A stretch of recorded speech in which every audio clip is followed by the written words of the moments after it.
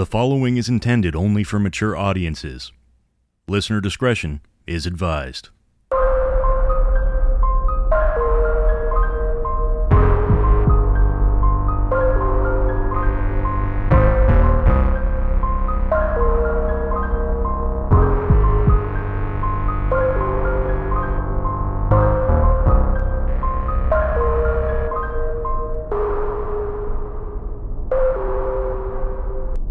Welcome, dear listeners, to another chilling episode of the Anthology of Horror podcast, where we continue to embrace the dark and delve into the eerie.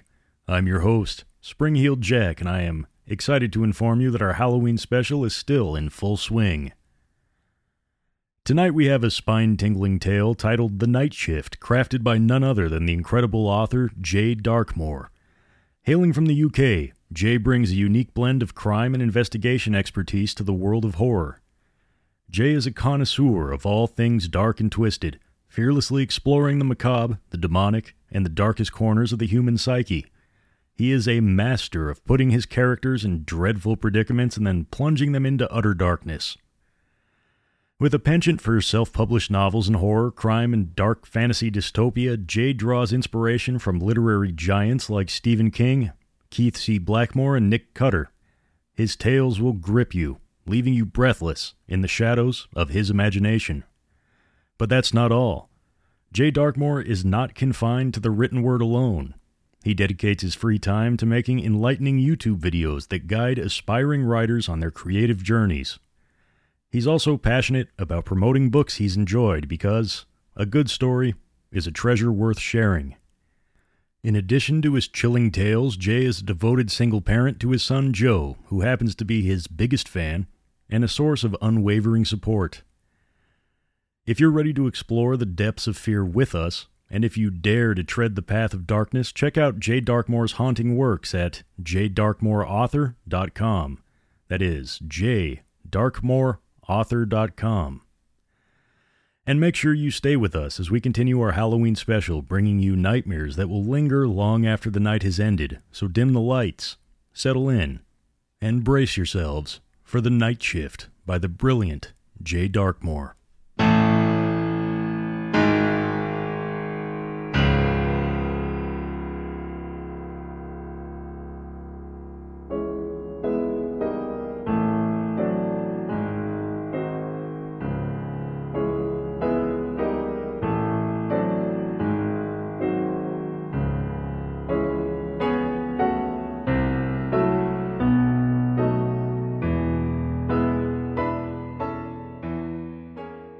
A note from the author.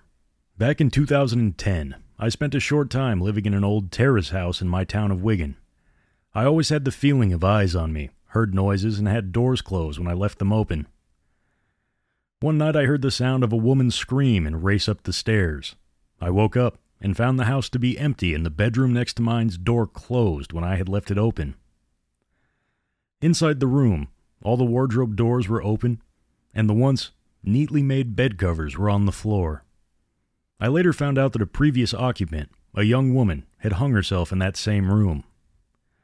I left that house that night and never went back, but I will hear the scream of that dead woman for the rest of my life. The Nightshift. "Have you ever seen a man die?" Carl said. A rugged-faced man with skin darker than the coffee he was drinking. His eyes were bulging, veiny, like he had forgotten what sleep felt like. "On the rigs," Tom said, touching the cuffs of his moth-bitten suit jacket. "He was a friend of mine. It's the reason I left. It made me think about the dangers of being out on the sea." Tom leaned back in his chair, the smell of salt water tingling in his nostrils, then the smell of the extra-strong coffee permeating the small office. "I see," Carl said in his rasping voice. The interview had been going on for just over 15 minutes, and neither man had said very much at all. Long stares, like Carl were trying to weigh Tom up or figure him out, see what he was made of. "You ever done security work before, Mr. Mackenzie?" Tom shook his head. "No," he said, a little too quickly, "but," he rebuked, remembering he couldn't afford to fuck up the job opportunity. He had medical bills to pay. "But it can't be that hard, can it?" Again, Tom slapped himself mentally. digging himself an even bigger hole he was trying to claw out of. Carl leaned back and layered those tobacco-stained fingers within each other. His suit jacket was clean, crisp, tailored even. "It's okay," Carl smiled, his missing teeth pushing through those dry lips like missing tombstones in a graveyard. "Most people say that. The work is easy, yes, but the solitude is something you have to be wary of. It's not something to be snuffed at. Long nights alone can play tricks on a man's mind. You're the 5th person I have interviewed for this position in the last 6 months." Tom raised a brow. "Why so many?" Carl held his stare. Something was lingering behind those bulging eyes, like a poker player not wanting to let it slip after going all in. But what cards was he holding? Was it a single 3 or a full house? Tom shook away the feeling of ice creeping under his skin. "I'll be okay. I'm used to being on my own, and I'm not scared of the dark." He laughed, but the jovial tone fell dead. Carl's eyes stayed unmoved, and his lips remained pursed together. "I asked you if you have ever seen somebody die," Carl said with a heavy tone. Tom again felt the cold return. The touch of the Arctic wind on his face carried the screams of a drowning man. He pulled open a drawer and took out some paperwork. "We have spoken to your last employer, Atlantic Oil, Ltd. They say you had a drinking problem on the rig." "I don't know what that has to do with anything," Tom said, leaning back once more, his hands folding together. "Is it still a problem?" Carl inquired. Tom's face contorted, his lips tight behind his bushy beard. "I haven't touched a drop in just under a year." Carl nodded. "The reason I bring it up, Mr. Mackenzie," Carl leaned forward, clearing his throat. "The night," he said, "the shadows. They can bring things from your mind back to life. Have you ever spoken to a professional about what happened to you on the rig?" Tom scrunched his face like biting into a rotten apple. "With all due respect, sir, I don't think that's any of your business." "My apologies," Carl rasped, leaning back into his chair again. "The reason I ask is we have had past workers fall under great stress while on their shifts. We are a long way from another town, and it's very solitary. Now, you'll be starting this job in the darkest part of the year, not to mention the coldest. I just need to know that you're up for the task." "I can handle it," Tom said. Carl smirked again, that toothy grin peering at him. "What do you mean, great stress?" Tom asked, more thinking out loud than expecting a real answer. Carl shifted in his seat. "Well, they've reported strange goings-on. I don't believe in any of it, of course, but then again, you are the 5th person I've interviewed for this position in a few months. The last employee was found by the morning cleaner, with his hand down to his elbow in the mail sorter. He died en route to the hospital." Tom's eyes widened. "Did he lose his fucking keys or something?" Carl laughed quietly. "Perhaps." Tom let the story fade from his mind. This was obviously some kind of a practical joke that they play. He had worked on an oil rig where all people did was scare each other and play jokes on each other all the time. It was the boredom, play games or go crazy, or drink, and drink a lot. "I'm just making sure your welfare's in check," Carl said. "Thanks," Tom sighed, "but I'll be fine." Carl nodded and took out some paperwork. "I don't mean to scare you." "You can't scare me." A thick silence fell between the men then, the ticking clock in the corner of the room irking Tom's patience. The large window from the main office next to him was showing lots of cars leaving the parking lot of the warehouse of the Welch Mill Delivery Company. The sun lazily dipped behind the forest that encroached across the road. The streets were going to be busy soon, and he didn't have time to listen to ghost stories. "Sorry to be rude," Tom said, shifting in his chair, "but I have somewhere to be soon, somewhere important. So, have I got the job or not?" Carl took another long drink of his coffee. He checked the clock behind Tom and checked the long shadows creeping from the woods onto the asphalt. He stood, stretching out like a stiff piece of wood, and moved to the window. The sun painted the sky pink and red, bleeding into each other as the daylight died. Carl stood silently for a few moments, touching his face and running his hand through his short, graying hair. He couldn't have been much older than Tom, maybe mid-50s, but his face was aged, deep wrinkles on his neck and cheeks. Finally, at the end of Tom's patience, Carl moved to his desk and took out a small bundle of papers with a pen and pushed them to Tom, who began filling them out roughly, signing where the little paper arrows told him to. He handed the paperwork back to him, and they shook hands. "You start tomorrow night," Carl said. Tom nodded, a slight smile, and began putting on his coat over the faded suit jacket. Carl thumbed the paperwork, a faraway look in his eyes. He took one last look at Tom as he went for the door like he was saying farewell to a man heading off to war, a man whose memory would haunt his dreams forever.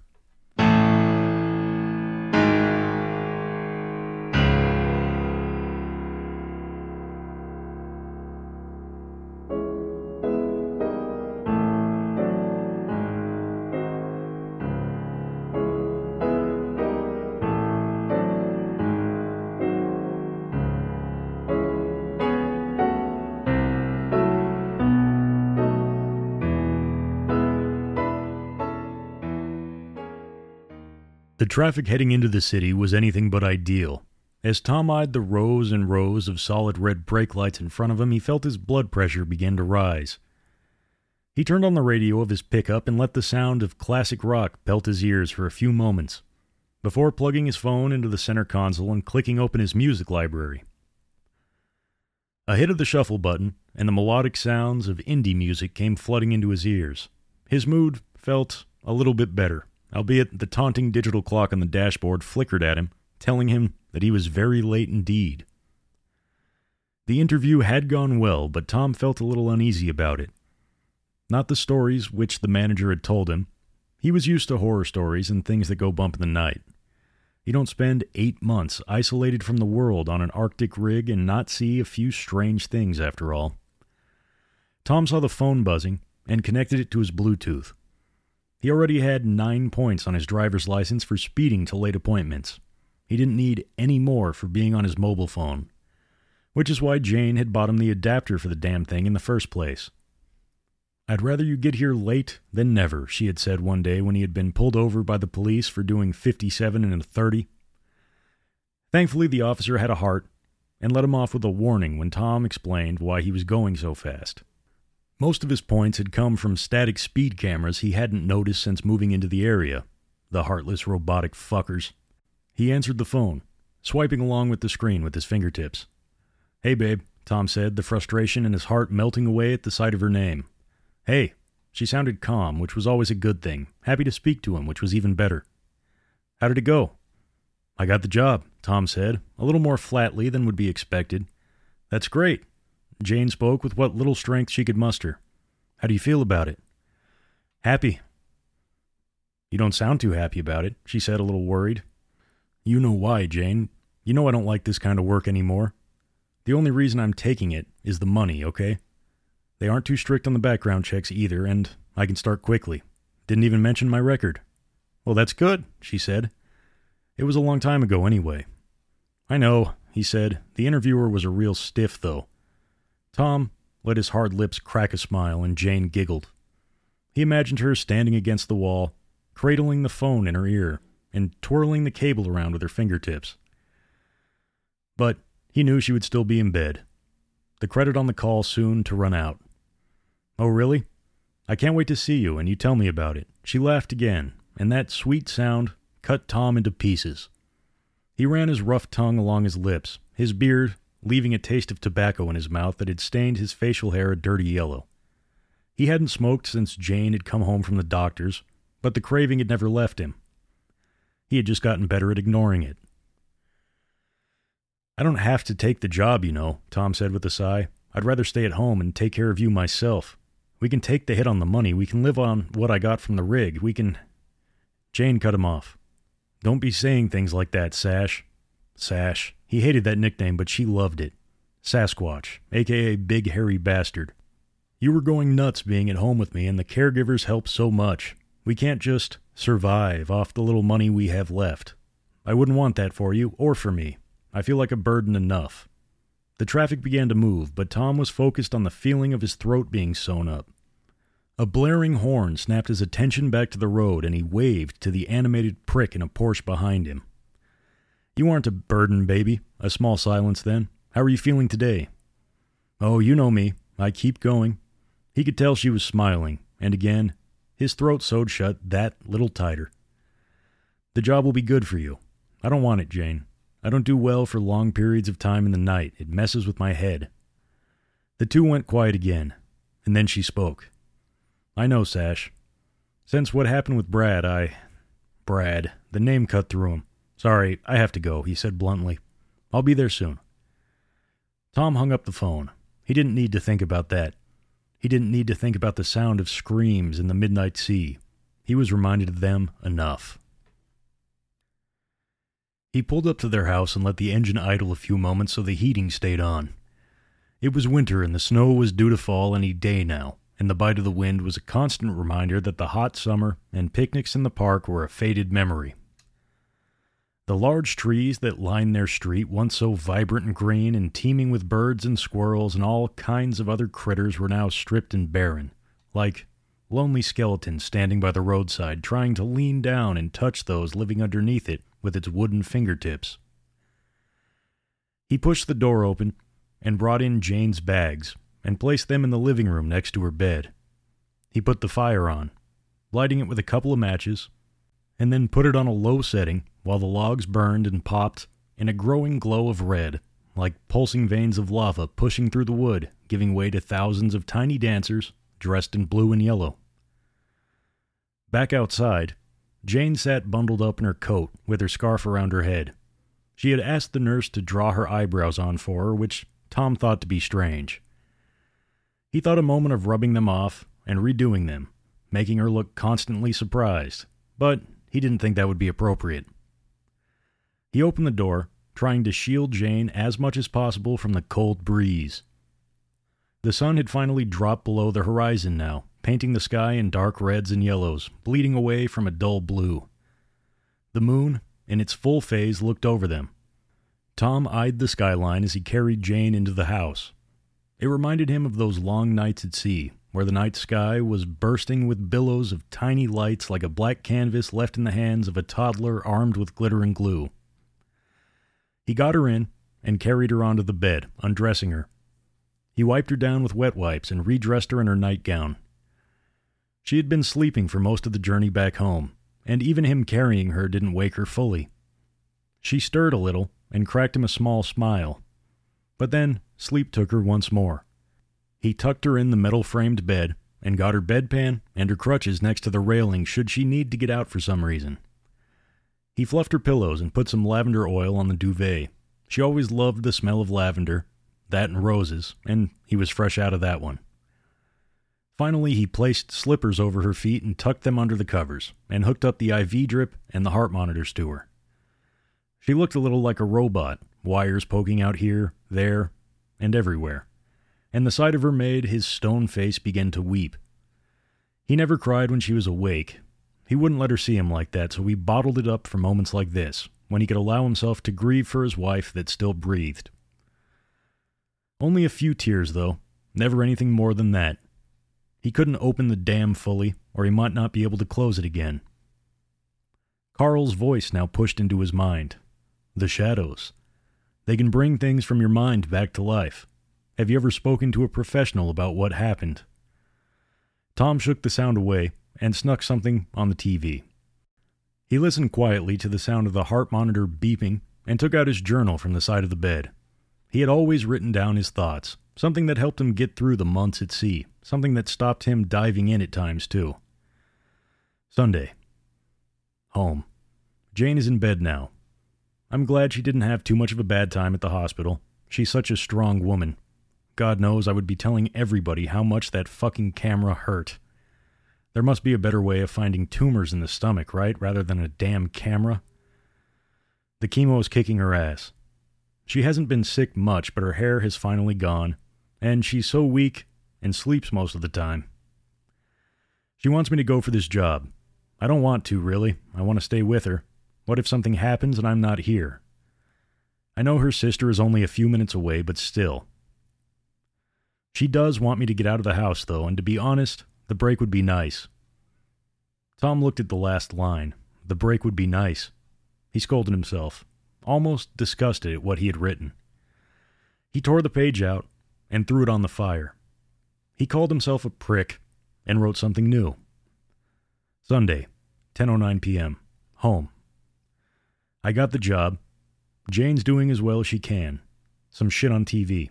I would kill for a drink. Good night.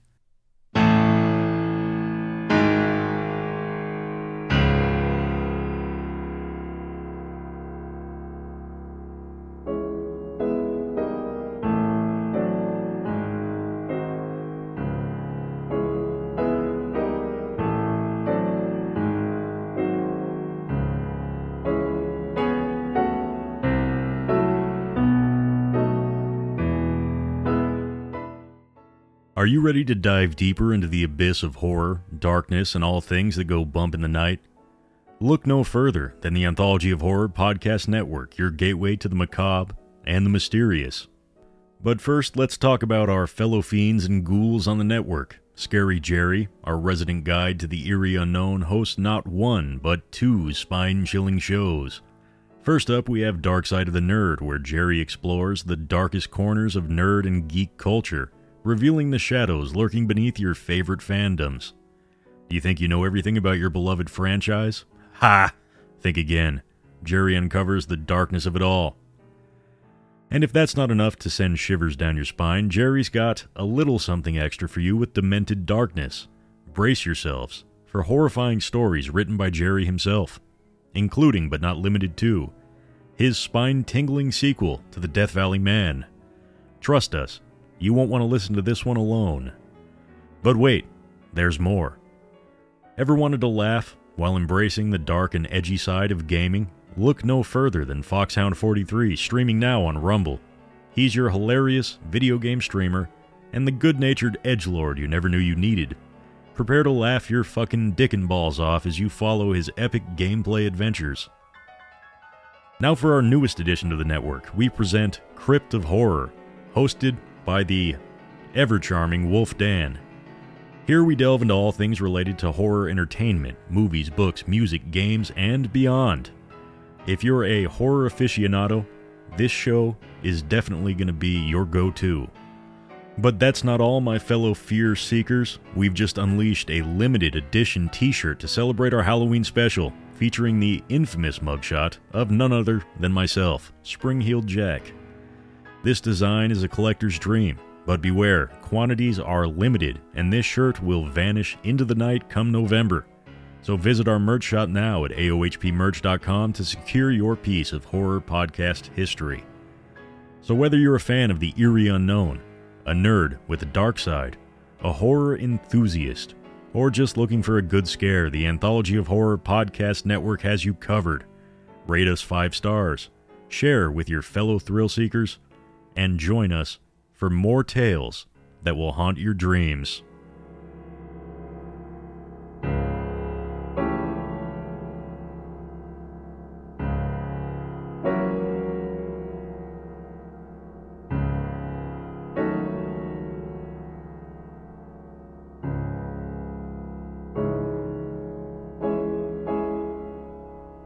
Coffee machine is busted, Jerry said, his unbuttoned shirt giving way to his flabby neck.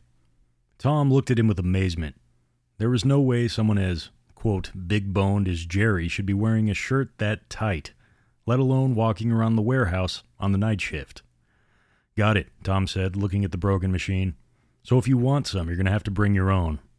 Gotcha, Tom laughed, remembering the pack of supplies in his car. I'm sure I will. Tom eyed up the cupboards, seeing if he could salvage a beverage, courtesy of the company. He began pulling doors open, looking through tea-stained cupboards in the warehouse canteen. He pulled old cardboard boxes out of different styled tea bags. Most of them are empty, regular, extra strong. The decaf tea bags were still in their plastic wrapping, and Tom wasn't that desperate yet. His fingers reached all the way to the back and pulled out a small box of green tea.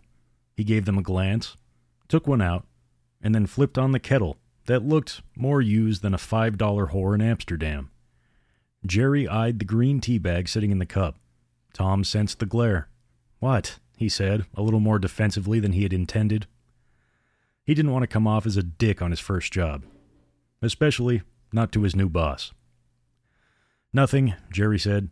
The last guy we had doing the night watch security shift was into the herbal stuff too. He was a little...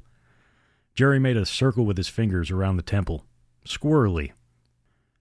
Tom tried to hold back the smile, beginning to crack behind his thick brown beard. Jerry's face stayed stoic and flat, so Tom buried the smirk behind the bush of whiskers. Squirrely, he said. Yes, Jerry nodded. But working a shift like this, alone in your post, watching the monitors, it can get to a person sometimes. Really? Tom said, his skin beginning to flush. He thought again about the bullshit interview he'd had the day before.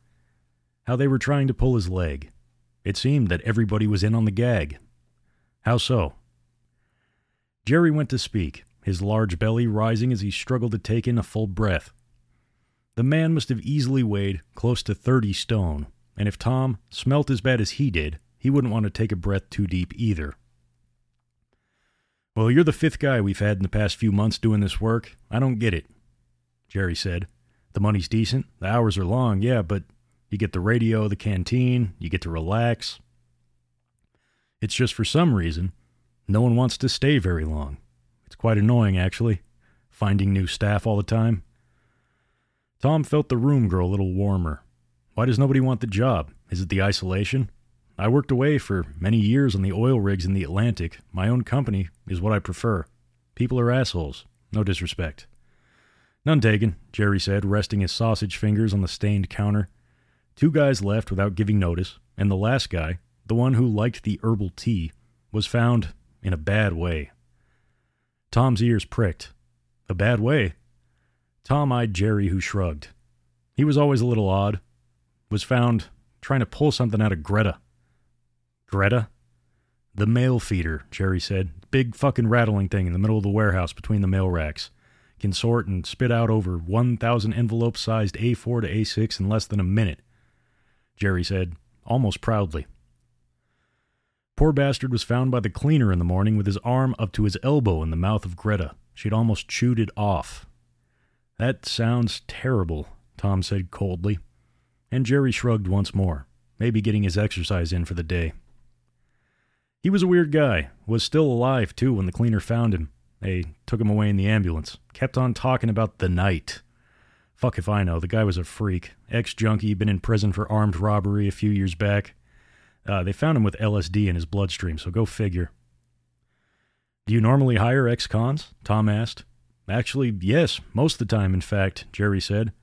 The company is part of some government scheme. We hire those trying to get their shit together, and the government pays 75% of the wages. That's good, Tom said. What were the other ones like? Who, the employees? One was an ex-coke dealer. The other, a woman, was into fraud. Tom smiled slightly. Giving people a second chance. I like that. But the LSD thing? I knew a guy once that fell into a bush and thought he was time itself. Spent 3 hours masturbating until the police got a hold of him. Both men laughed loudly. What was the guy's name, the one who decided to feed his arm to Greta? Fuck if I remember, Jerry snorted. Wallace? Walter? Willie? I don't know. We have that many different staff here. Nobody could keep track of the new faces. Jerry eyed him and smiled slightly. Speaking of convictions, Jerry said, eyeing him. And Tom felt the room grow a little bit warmer. Don't worry about it. I know you've got your shit together, he said, almost condescendingly. Tom went to speak, but the kettle clicked off. Your water's ready, Jerry said, quickly changing the subject, exhaling a steady, blow breath smelling of takeaways and cigarettes. They walked from the canteen through the corridor. It wasn't well lit, and the only light coming from a few single lonely bulbs suspended from the ceiling by thick wiring like glow-in-the-dark spiders. Portraits of employees and message boards hung on the wall. Tom noticed a fundraiser was happening for a local cancer charity, Race for Life. You got a pen? Tom said, holding his hand out. Jerry turned with a grunt. He was panting. He must be sweating his back out now in the 15 feet they've walked from the canteen. What? He said. He looked upon it with horror. You don't want to go do that running thing, do you? He gasped. I like being outdoors, doing some exercise. Like I said, I was on the oil rigs. Only dead men stay idle. True, Jerry said, scratching his large chin, digging his fingers between the acne and patches of unshaven stubble. Not for me, though. I've noticed, Tom thought. Jerry studied the board a little closer, his big eyes bulging under his heavy-rimmed glasses. Well, if you want to join, you got to put your name down. He handed Tom a pen. It's a good cause, though. I usually join them afterwards for a couple of drinks down at the pub. Tom wrote his name on the A4 paper underneath the flyer. I want to book that night off, Tom said, handing the pen back, and Jerry laughed. Jesus, not even done your first night and you're making demands. You'll be after my job next. Tom didn't share the big man's laughter. He tapped the date with his pen, holding Jerry's gaze. His smile faded. September 8th. I'm taking that day off, he said stoically. Just remind me in the morning, okay? I'll see what I can do for you. The two continued through the corridor. It wasn't very long, maybe just 100 feet or so, and they passed a few offices which still had their monitors on standby with big sticky notes with black ink saying, "Log off, don't switch off," in good, passive-aggressive office fashion. The screensaver's light pushing through the darkened windows. They got to the opening at the end, and Jerry pushed open the double doors. Both stepped through, and he held out his hand at the large, open space in front of him. His face painted in a wide grin under the dull light like a slave trader telling his new arrivals they were going to work in the land of milk and honey. The look of pride slapped across his face. This is my baby, my creation. Jerry let out a satisfied grin, and Tom half expected him to either burst into tears, break into song, or touch Tom's shoulder with a solemn look in his eye, none of which Tom particularly welcomed. It's big, Tom said flatly, looking into the warehouse filled with rows upon rows of shelves of different boxes and bundles of paper. A sleeping forklift truck sat alone in the far corner under a fluorescent light strip which flickered and blinked. Tom eyed the small bar to the left. It was waist-height and made of white chipped wood. Behind it, several large panes of glass and a door leading into the room behind. Through the glass, a chair and several monitors propped up. The view of the security stream was visible from where he was standing, and I'm guessing that's where I'm going to be calling home for the rest of the night, Tom queried, nodding to his nocturnal palace with his cap. Indeed, that's going to be you. Jerry stood, back upright, after taking a rest against the wall. Some more things I got to show you first, though. The two men meandered through the warehouse shop floor, Jerry taking pleasure in showing him the alphabetized freight, mail, optics, and sorting panels. This is where the magic really happens, he said, gesturing to a bunch of yellow and white sacks made of rough woven plastic, dangling from hooks, like dismembered ball sacks. The sorters get mail from all over the country, and it all comes out of this machine right here. He tapped on a large metal machine with a huge open mouth, baskets and mesh wiring at the bottom, loose letters and documents, clinging for dear life on the edge, lest they fall onto the ground. Now I'm guessing this is Greta, Tom said, inspecting the machine for remnants of bones and fingernails. Jerry nodded.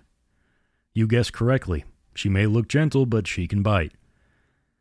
As well as the last weirdo you're taking over from, we've had a couple of other guys lose a finger or two in this thing. One guy mangled his hand up really bad. Nothing that a nice redundancy package can't fix, though. Jerry slapped Tom's shoulder. Tom's boulder-like shoulders didn't budge, nor did his stern face. Was he okay? Of a fashion, he said. He had to learn to jerk off with the other hand if that makes you feel any better. It didn't make Tom feel any better. Considering the state-of-the-art machinery and setup of the place and how reputable a company it was, it seemed a little like a circus show of horrors. He had been here for less than an hour and already learned of several accidents. Tom wondered how they hadn't been sued or shut down. But he didn't figure he should bring up such things on his first shift. He wondered what else had gone on and why the manager was being so coy about the whole thing. This place pays weekly, right? He said as Jerry continued to show him the wonders of the warehouse. It sure does. Or we can pay monthly if you prefer. No, weekly's fine. Tom stopped and sighed. Look, I'm going to need a week up front if that's okay. I hate to ask, but my wife... Jerry stopped mid-shelf fingering and turned to Tom. Tom stood stoic, trying not to look too desperate. He never asked for money, ever. But a time comes when a man has to swallow his pride and ask for help. And here he was, swallowing it up by the spoonful. "I'm sorry," Tom said, after a moment of silence. No, that's completely okay, Tom," Jerry said. "I understand. I'll see what I can do for you." Tom felt his heart beat a little slower. A feeling of warmth rushed through him, and for the first time in a while he felt a blanket of genuine warmth wrap around him. And dare he think, he cracked a smile under those dim lights. "Thank you, boss. That'll help a lot. You've got a big heart, Tom. I can see that. There's nothing wrong with sharing a little kindness. Not enough of that these days." He moved in a little closer and gripped Tom's hand tightly. "You'll do well here, my man." He surveyed the racking and boxes. "Yeah, you'll fit right in here." The two continued to the last part of the warehouse.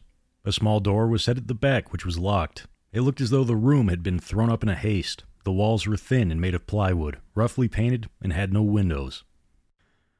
Jerry pulled out a set of keys and unlocked the door. Inside was the loneliest damn toilet that Tom had ever seen. The thing looked so cold that Tom thought if he went on it for too long, the base would strip off the top layer of ass hair and skin. Tom figured that he would not be using the shitter tonight. The last thing he wanted was to be sat frozen to the bowl mid-shift, unable to run and stop intruders from ransacking the safe in the boss's office. How the hell would he explain that mess when he got home? "I personally like to use this when the place is quiet," Jerry said. "It's small, secluded, and is locked. It isn't much, but it's more solitary than the others you'll find near the canteen and the hallway we came through to get here. Most of the workers use it too, because, let's face it, nobody likes others hearing them shit." The idea wasn't appealing to Tom, like him going to the cheap whore all the guys had already ran through, but he smiled and nodded anyway. Jerry closed the door. "Now, the part you've been waiting for." Jerry began walking, the smell of sweat stinging Tom's nose. "Your office."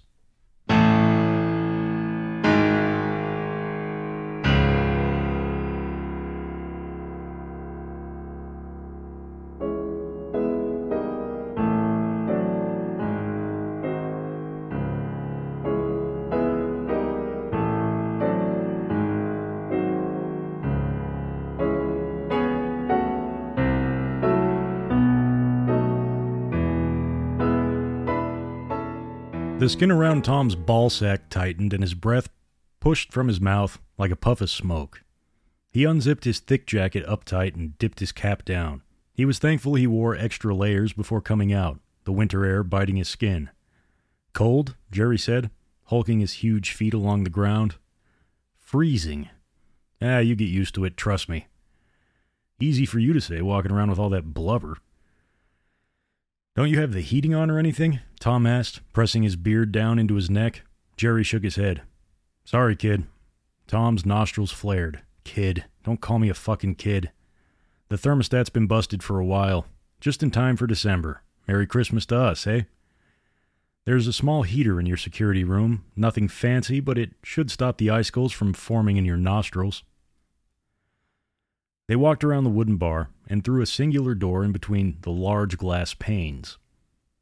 Tom saw filing cabinets lining the wall, an old ticking clock that seemed to be broken, to his delight. A couple of desks with dead monitors reflecting his etched, ghostly silhouette back at him. On one of the desks bore a small placard that read, "You don't need to be mad to work here, but it helps." And another, more macabre one, that said, "Leave your soul at the door. You won't need it here." How to sell a place to a guy. At the back of the office stood another door, brown and looking like it wouldn't hold back a pissed-off mouse, let alone an intruder, with the word that said, "Secretary," written on the front. The U was missing. "Where's the rest of the sign?" Tom pointed out. Jerry, who had pulled out a bar of chocolate from fuck knows where, studied the sign under the harsh UV strip lighting. He just shrugged. "No U. I suppose the U isn't important as long as someone sits in that room and watches the monitors. It doesn't matter what the sign reads." Tom felt a little offended, like he wasn't needed. But he had a point. It could have easily read "Secretary," which, he supposed, when there's nobody home and he's the only one there, it's pretty much the same thing anyway. His mind wandered back to Jane. She had been a secretary in her old job before she had gotten too sick to work. Tom had finished at the rig and was working as a mechanic. The hours were long, and he was often exhausted when he got home and stinking of motor oil. Jane's doctors had said it was just fatigue, stress, and maybe even a little bit of the flu. But when the flu didn't go away, it turned out to be much, much worse, and Tom hung up his tools to be at home for her in the daytime hours. He didn't need sleep, he never had. A couple of hours and a power nap through the day had been what he was used to when he was working those long months out at sea. His doctor said he was heading towards a heart attack by way of stress, and his nervous system was at risk of burning out. But he had never listened to the advice of doctors. Jane's illness was a prime example, but it started earlier than that, if he was being honest with himself, probably from his mother, because she had believed in them so avidly. Until a Tuesday afternoon checkup turned into something sinister growing inside of her, missed over and over until she vanished into herself, and Jin became her new best friend. He shook the memory of his mother from his mind. Why had she popped into his head? He hadn't thought of her in months, longer even. God, had it been that long? It must have been close to 5 years this coming Christmas when she sank half a bottle of Gordon's Dry and got behind the wheel of her car. "Are you listening?" Jerry scowled.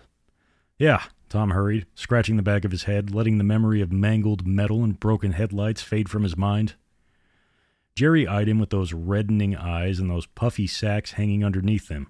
He gestured to the single chair propped up against a wooden desk with 3 monitors with split screens in front of it. They were black and white, except for the canteen, which was in color, the lights still on. "This is the epicenter of security of my warehouse."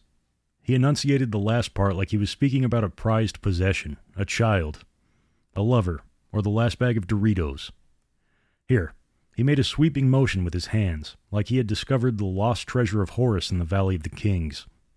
"Here is where you will spend your shift, looking over these monitors with explicit attention. Anything moves, you check it out. There's a flashlight in the drawer with a ton of batteries, and there's a kettle and a sink over there." He pointed to a small fridge and a wash basin. "We don't keep it stocked, though, so I imagine you brought your own things." "I did indeed. It's in my car out back. I'll get my bag before you leave." "Wonderful news. Don't want you falling asleep on me. Got to keep my baby in check." "Yes, sir," Tom said bluntly. "Sir was my dad, and he was a prick. Call me Jerry," he said, puffing out his chest. "Thanks," Tom said sourly, "but I prefer sir. I think familiarity breeds contentment, and I'm not into letting myself get too close. No offense." Jerry was taken aback. He obviously wasn't used to being told no. "I see. Is there any reason for that?" Jerry waited for an answer, and Tom took in a breath. He heard the swooping of waves and thunder, the wild air against his hair, and the calls of a drowning man in the black, tirading sea.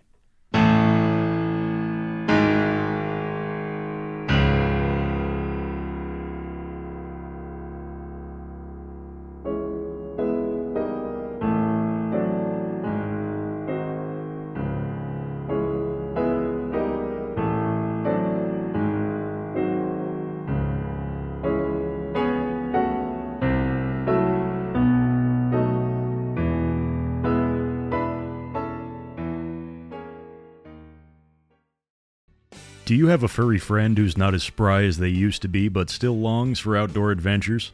I'd like to introduce you to the original Wiener Wagon, the ultimate solution for your beloved senior or mobility-challenged dog. Imagine your faithful companion basking in the sun, their eyes gleaming with excitement and their tail wagging with pure delight. That's the experience the original Wiener Wagon offers. Each wagon is meticulously custom-built in the United States to your exact specifications, ensuring that your cherished dog rides in both comfort and style. The quality of this product is nothing short of phenomenal. John, the owner, is a true craftsman with remarkable talent and an incredibly quick turnaround time. When you invest in the original Wiener Wagon, you're investing in the happiness and well-being of your furry family members. So why wait? Give your beloved pet the gift of mobility, freedom, and outdoor adventures. Get your order started today at originalwienerwagon.com and watch your dog's eyes light up with the joys of exploration. That is originalwienerwagon.com.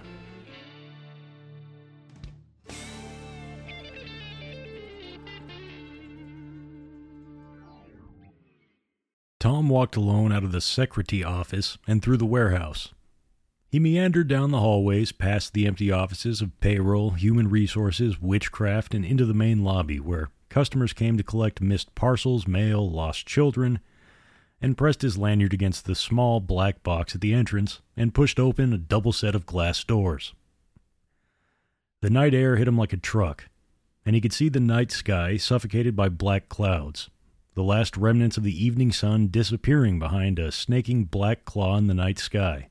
Considering he had the cloud coverage, the night air bit his balls worse than foreplay gone wrong. He walked along the walkway lined with dull grass, the sound of his boots clicking on the asphalt. He reached his numbing fingers into his pocket and pulled out his car keys for his truck. He clicked the button, and the machine's headlights lit up. Hello again. That was a quick shift. Did you miss me? The sound of his wife in his ear. He shook her away. He didn't need any distractions right now. The first night away from her, leaving her alone in bed against all his morality. But when you have wolves knocking at your door asking for bills to be paid and there's no more, just one more month chances left, you gotta ignore the pain in your chest and do what makes sense. Tom pulled at the door handle, and the gathering frost crunched, relinquishing its icy grip before popping open where he climbed into the driver's seat. Don't feel bad, Jane had said as he was leaving earlier that night. I know you don't want to go, but you're going crazy being at home with me all the time. You'll be fine, and so will I. If I need anything, I can just call my sister. You get out of here for a while and enjoy the first shift at the new job. You'll love it. You need it, and I love you. He bit down on his lip hard, trying to stop the rawness from creeping in. He slammed his hand on the steering wheel and gripped it tightly, pressing his head into the leather. He breathed long and hard, remembering what his counselor had said. Breathe, and breathe a little more until it passes. So he did just that, and after a few moments the pain subsided. The thought of his wife being without him, or more likely, him being without her. He reached in and took out his rucksack from the passenger seat. It was filled with snacks, a metal flask of coffee, and a couple of tea bags, and a bottle of milk just to be safe. He had his journal, too, to make notes of interesting things he would see on the cameras. Conversation topics for when he got home. God knows they needed something new to talk about other than cancer. He threw the bag over his shoulder and shut the door.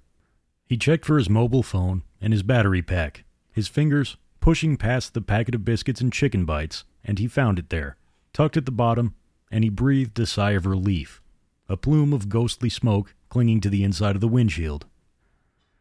Tom walked back to the entrance of the building.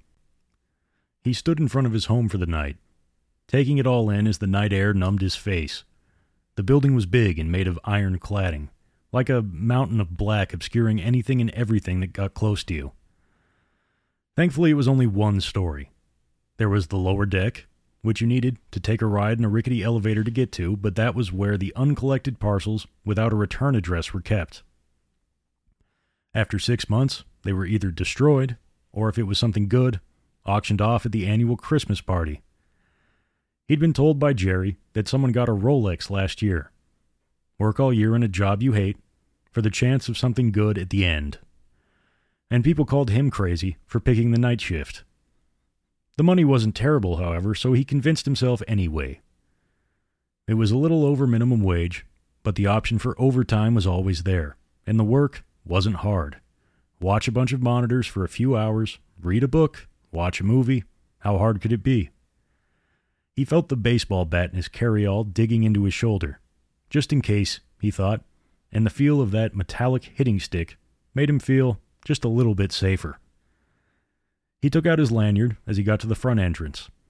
It was wrapped awkwardly around his neck and arm, so he dropped the rucksack to the ground to stop him from garroting himself as he took out his pass. He heard footsteps quickly behind him. He spun around on the spot, his heart jackhammering. Nothing in the darkness moved. The night air seemed a little warmer as his face started to flush with blood.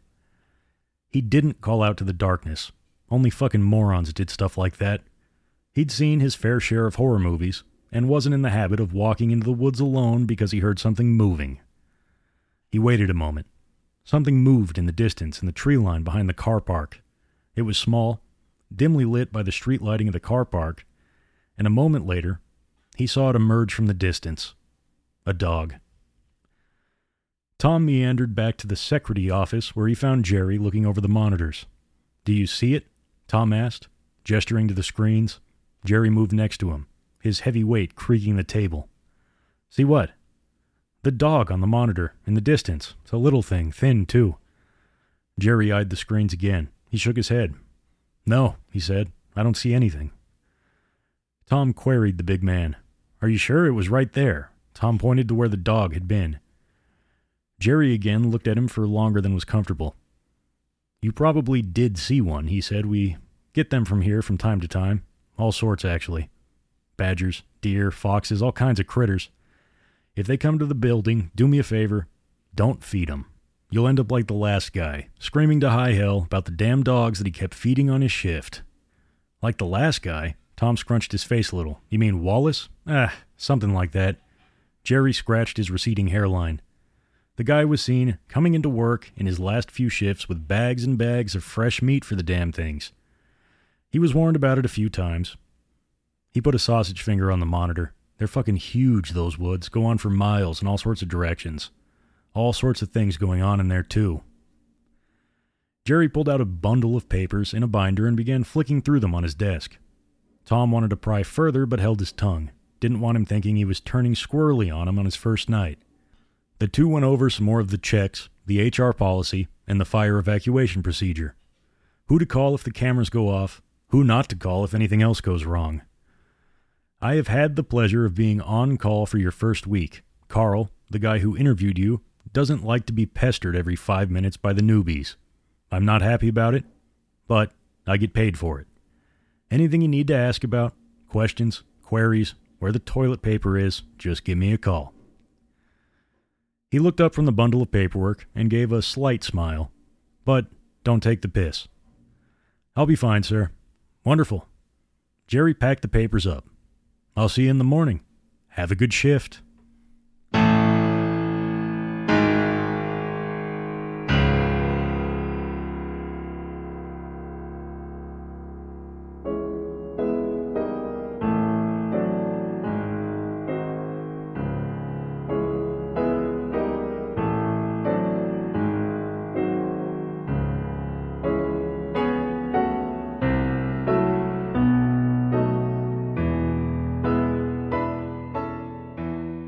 The first night, Monday, 11:30 p.m., Secretary room.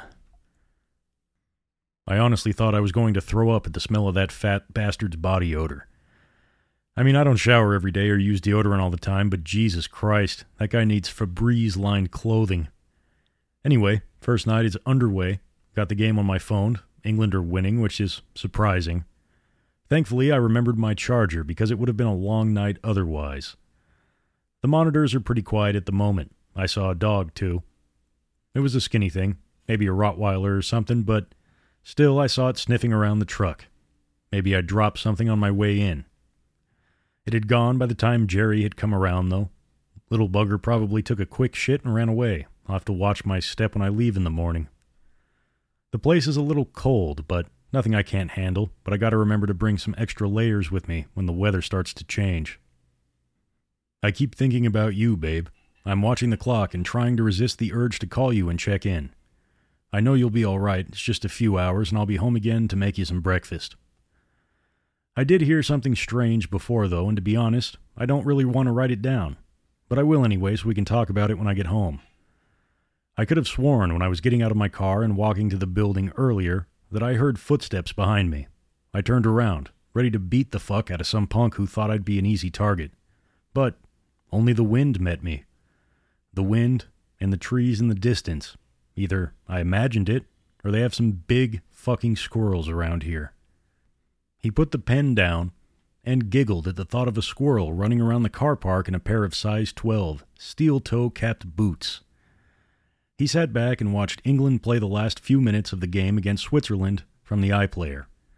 He hadn't watched it, as he needed some sleep earlier in the day and had avoided all social media. Not like he went on it much anyway, but he avoided it just the same so that he wouldn't risk seeing the result of the game.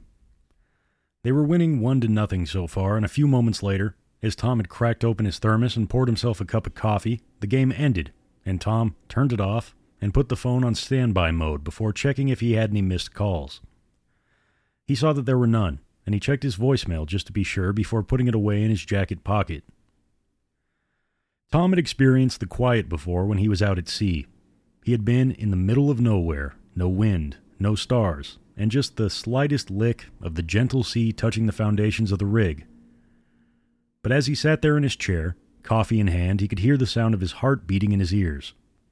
He looked over the monitors, the gray static picture looking back at him. Tom remembered something else he wanted to write in his journal, to say something about the game. He pulled it open and got to work. England played fuck, he hissed as the pen ran out of ink. He hoped that he had brought another one and rummaged through his bag to fish another bureau or hell a damn pencil would do. He fingered through the bottom past the array of snacks and the goodies that he had with him, but there was no pen. He wasn't desperate enough to write about England not playing terrible to use the packet of tomato sauce. However, the thought did cross his mind. Instead, he sat back and looked around the desk for something to write with. He cracked open the drawer on the cabinet and smiled. To his heart's content, there was a nice, crisp bureau in black to write down his thoughts. He picked it up and went to write. As he closed the drawer, the pen slipped from his fingers, and he crouched to get it. He mustn't have been concentrating because he lifted his head and banged it on the bottom of the protruding drawer, a small cut appearing on the top of his skull. He bit down and hissed, and then let out a long, seething motherfucker before leaning back in the chair. Tom leaned to close the door when he saw that his colossal head had dislodged the bottom. Again, he called himself a fucking idiot, knowing that this would no doubt come out of his paycheck. But as he looked further, he saw something. The drawer had a false bottom, and under it was what looked to be a small stack of papers. Tom put his hand in and fished out the bundle.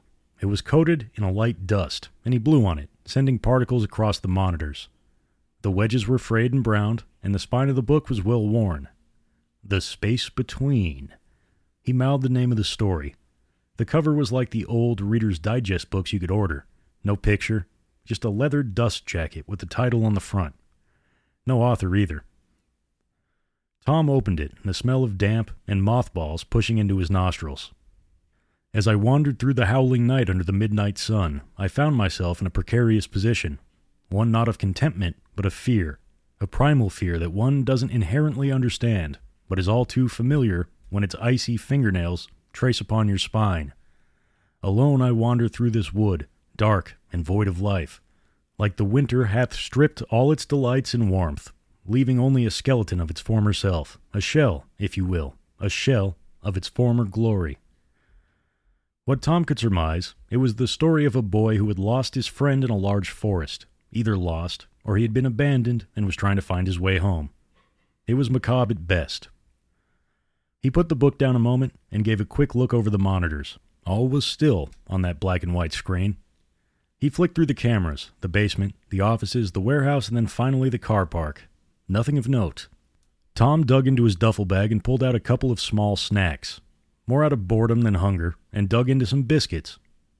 He opened up his journal, touching the cut at the top of his head. He wouldn't need stitches, but the morning shower would hurt like a bitch. He moved over to a fresh page. After crossing out the shit about England playing well, not meant to be, boys, he thought to himself with a small smile. He took out a pack of nicotine gum from his pocket and started to chew. He held his hand steady a moment, unable to bring himself to mark it. The blank page stared at him like it had teeth. His pen hesitated over the first line. You want the first imprint to be good, and he didn't want to fuck it up on the first word. How the hell do writers do this, he thought to himself, thinking of all the books he had read, amazed how they all started out as empty space. Only a few hours in. Not left to go now. P.S. I hit my head. It fucking hurt. But I found a book which I might give a read. Seems to have been written by some pretentious bastard, but I don't know why it was there. Maybe one of the old workers had left it there. Maybe it's actually filled with nude pictures, and it was his hiding place for them. He put the pen down. That would do for now. He would come back to it when he thought of something else to say to himself, or more, to make notes to tell Jane about later.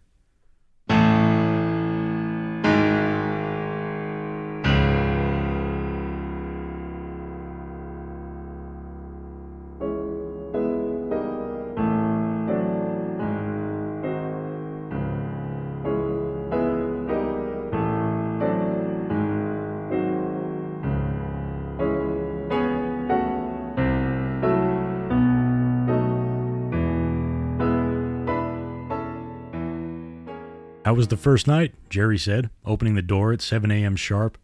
Tom was a little further into the book, he found, so engrossed in it that he didn't hear the big man come in. The boss eyed him annoyed. "You should be watching the monitors, not a book." Again, Tom didn't stir, staring at the book like he was sleeping with his eyes open. Jerry moved to him, half wondering if he was dead with his eyes open. He looked over his shoulder to see if there were some nude photos hidden in there which Tom didn't feel like sharing. "What you got there?" he said, moving closer. Tom could feel the breath on his neck, but he still didn't pull his attention from the pages, his knuckles turning white, digging into the leather cover. Jerry's eyes licked the pages, and his heart skipped a beat. "Hey," he bolstered, kicking the chair Tom was in. Tom flinched, rubbing his eyes and breathing quickly like he had been shocked by a raw wire when putting up the Christmas tree. "Hey, boss," he said, running his hand through his hair and beard. "You been there long?" The drive home was as shit as you could imagine. The first night shift, the busy roads that kept you from your bed, and the fumes you were running on, trying to stay awake before the copious amounts of caffeine in your system began to drop. A red light, then another red light. Tom beeped his horn at a slow motorist and revved his beast's engine loudly, digging the needle into the red. The car in front waved him a fuck you and then took off. Tom continued quickly behind it before turning off the junction before the motorway. He didn't need to go on that in rush hour, so he took the longer route. It would be faster, less well known. He never used a sat-nav. He found them to be lazy. So many people got caught in unnecessary traffic because they relied on a computer to tell them where to go. Tom, however, knew this part of town like the back of his hand. The back routes always got him to where he needed to be without being stuck behind Miss fucking Daisy. He got onto the long stretch of dirt road that ran parallel to the motorway where he could see hundreds of parked cars. The morning was still pretty dark, so the motorway looked like a million red eyes blaring into the morning twilight. Tom pulled out his phone and quickly checked if there were any missed calls. Nothing. No messages either.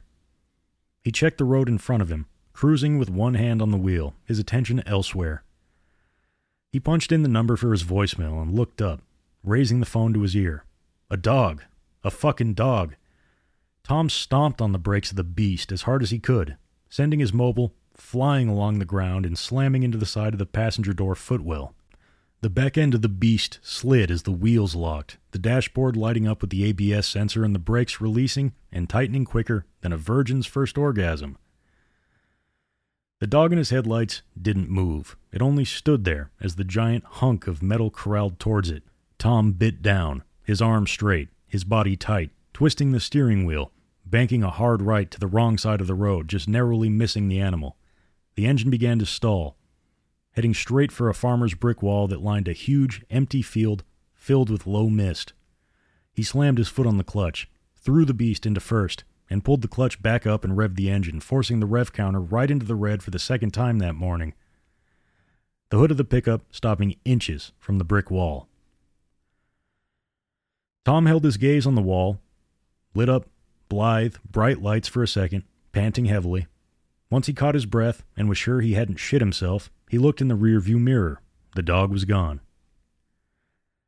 He arrived home around 20 minutes later, his feet crunching on the fallen snow as he made his way to the front door. The lights were still off, which was a good thing. It meant that Jane hadn't gotten up during the night, or if she had been strong enough to turn the lights on and off. Tom put his key in the lock and stepped inside. The house was quiet, the small sound of the television set still on in the background, the smell of the gas fire in the air, the heat making the home a cozy little number. He stepped into the living room, knocking the snow from his boots, which gathered on his heels. Jane was still in bed sleeping soundly. He moved quietly and kissed her on top of the head, running his fingers over the smoothness. He eyed her for a moment, his heart catching in his throat. No matter how many times he saw her, she looked so beautiful, even though the illness was slowly eating her alive. The chemo was helping, and they had seen a lot of progress and regression of the cancer, but that didn't mean her clothes fit well. She hadn't eaten a substantial meal in months, surviving on bits of soup, and when she could stomach it, a slice of bread or two. Tom had lost weight too as a result. No point making a huge meal when there's only him to eat it.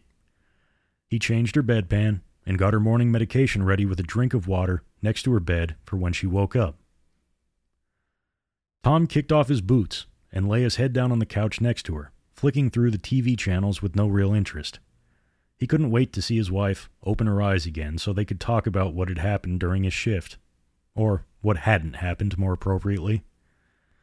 The heat from the gas fire continued to swell and grow, melting the frost that gathered around his beard. His head nestling into the cushions before his heavy eyes finally closed. Pans and cutlery rattled around him. Tom opened his eyes lazily. It was still dark. Had he slept all day? Panic struck him. He needed to feed Jane, give her medication. He sat up and saw her bed to be empty. His stomach felt like it had been plunged into an icy river. He got to his feet. He stumbled. He was woozy. Was he drunk? No, he hadn't touched the stuff since the oil rigs, since Brad. The room was a blanket of darkness. The kitchen door was closed, only a band of golden light pushing through the darkness that encased him. Tom pushed the door open. "Jane," he whispered, "is that you?" The door opened, and Tom felt the splash of seawater on his skin. The icy wind ripped through him, and he closed his thick, high-vis jacket around him, zipping it up as fast as the thick, cumbersome gloves would allow him. The tyrating Black Sea smashed against the rig, huge waves of the abyss slamming and soaking him in a drenching downpour. The lights of the rig were flashing red, and Tom knew what that meant. Man overboard! Tom raced, still falling over his own feet, the smell of whiskey on his breath, the hard steel flooring digging into his knees and into his elbows as he crawled.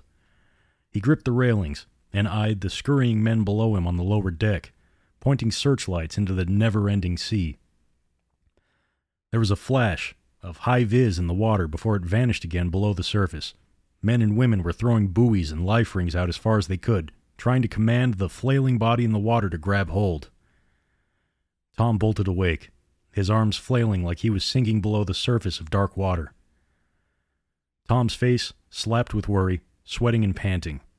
He was drenched. He hadn't taken his coat off from outside, and he was laying in a pool of his own sweat. "Bad dream?" Jane said, nursing a cup of water, concern on her face. Tom nodded, running his hands through his hair and beard. "You want to talk about it?" she asked. Tom shook his head no. "I need a shower." A few minutes later, Tom walked downstairs with his hair combed back and his beard washed, and his teeth brushed. He looked less of a Sasquatch and more of a groomed ape. He walked into the living room with his shirt off in a pair of loose gym shorts. His wife eyed him from her bed, nearly choking on the bowl of soup she was making her way through. "Jesus," she said, "should I be worried? You never walk around like that anymore. I was wondering if all that size under your clothing was just padding." Tom let out a smile. "I was hot. I needed to cool down." "You can turn the fire down," Jane smiled. "I don't mind." Tom looked out the window and saw the frost gathering on the glass. "No," he said, "I'll be fine. You need to keep warm." Tom moved and gave her a kiss on the head, and they shared a look of contentment between them. He gave Jane the TV remote and checked the time. He had a couple of hours before he had to set out for work. Night shift number 2. He was thinking he might actually make it the full week before he knew it. He made a cup of black coffee and sat next to Jane as she settled on a game show where people guess how much money is in boxes. "I hate this show," she said, putting the remote down. Tom eyed her curiously. "The hell you put it on for, then?" He giggled. Jane shrugged. "It's as good as any other crap on TV these days. Plus, I like it every now and then when they win the big money." The two of them sat in silence for a few minutes, watching the contestant cycle through every emotion known to mankind before walking away with a little over 1,000 pounds, and them scoffing at the meager amount. "They walk in with 10 in their pockets and leave with 1,000, and they still aren't happy," Tom said, sitting back, resting his coffee cup on his oversized gut. He wasn't fat. He was muscular, coated in fat. Not like Jerry. Fuck that guy. Tom was prime steak with the fat left on. Jerry was just a ball of lard. Because there's a chance of winning more, people aren't content with what they actually win. Who gives a rat's ass if you could have won 10 grand? You've walked out with 100 times what you went in with. Jane rolled her eyes. "What?" he said, taking a drink. "This is why I hate game shows," she said. So opinionated. They laughed now, and Tom felt a wave of warmth in her smile. "So, tell me about your shift?" The two of them spoke about the dullness of the night. He thought about telling her about the footsteps, the book, the dog, and even the near crash that he had on the way home. He thought against it, however. He didn't want to worry her. Nothing much happened, babe, just sitting on my ass, watching screens that didn't move, reading a couple of books I picked up from the store. They continued talking a little longer, before Tom clocked the time on the television. He let out a sigh and he stood up, stretching himself out. He adjusted Jane's pillows and duvets and changed her bedpan once more. He did her medication, put the radio on the station that she requested, and turned the fire low. He made sure the window was open just a crack, but still on the latch to let a little air in, and tucked her sheets in just the way she liked it. He told her he loved her, and touched her hands. They were so small inside of his. He could feel every knuckle and bone inside that thin skin. He smiled at her, and she smiled back. They locked lips, her mouth dry and lips thin. Him devouring her face in his bushy beard. "I love you," he said. "I love you too," she whispered, just about holding on to staying awake. "I'll see you in the morning." He stepped away, turning the light off. Her silhouette illuminated a dark red by the fireplace. He put his key in the lock and pulled the door open, the hit of cold hitting him like an Arctic wind from the night. "You'd better," he whispered, before slipping into the howling night.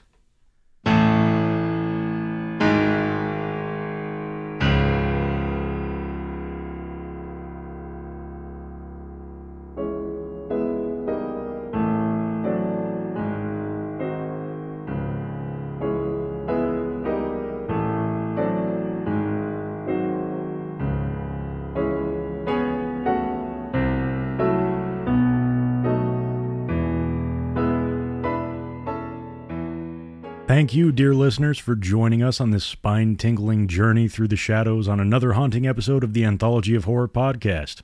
We hope Part 1 of J. Darkmoor's tale, The Nightshift, left you with a chill in your bones and a sense of lingering dread. His storytelling prowess is truly something to behold. As our Halloween special continues, remember to stay tuned for more sinister stories, eerie encounters, and macabre mysteries.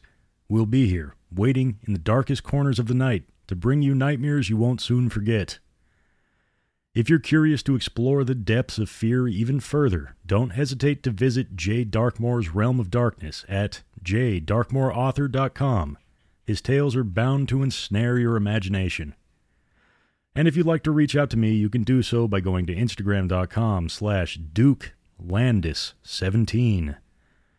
And as always, if you've enjoyed our journey into the unknown, please take a moment to rate and review the Anthology of Horror podcast. Your support helps us create, and it helps us unearth the most chilling tales and share them with the world. Stay spooky, my friends, and remember that the darkness holds its own kind of beauty. Until next time.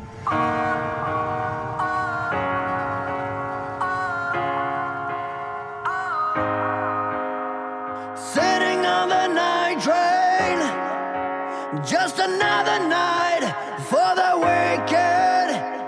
Sitting with the insane, just another night for the twisted. But I know I'm alive, but I think I'm ready to go.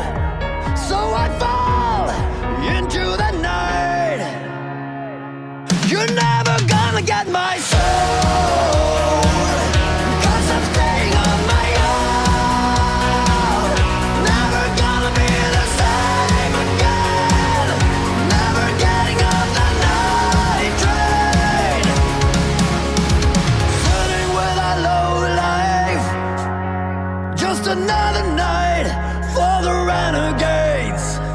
Running on the dark side, just another night, want my own place. But I know I'm alive, but I think I'm ready to go. So I fall into the night. You're never gonna get my soul, 'cause I'm staying on my own. Never gonna be the same again. Never getting on the night train. You're never gonna get my soul, 'cause I'm staying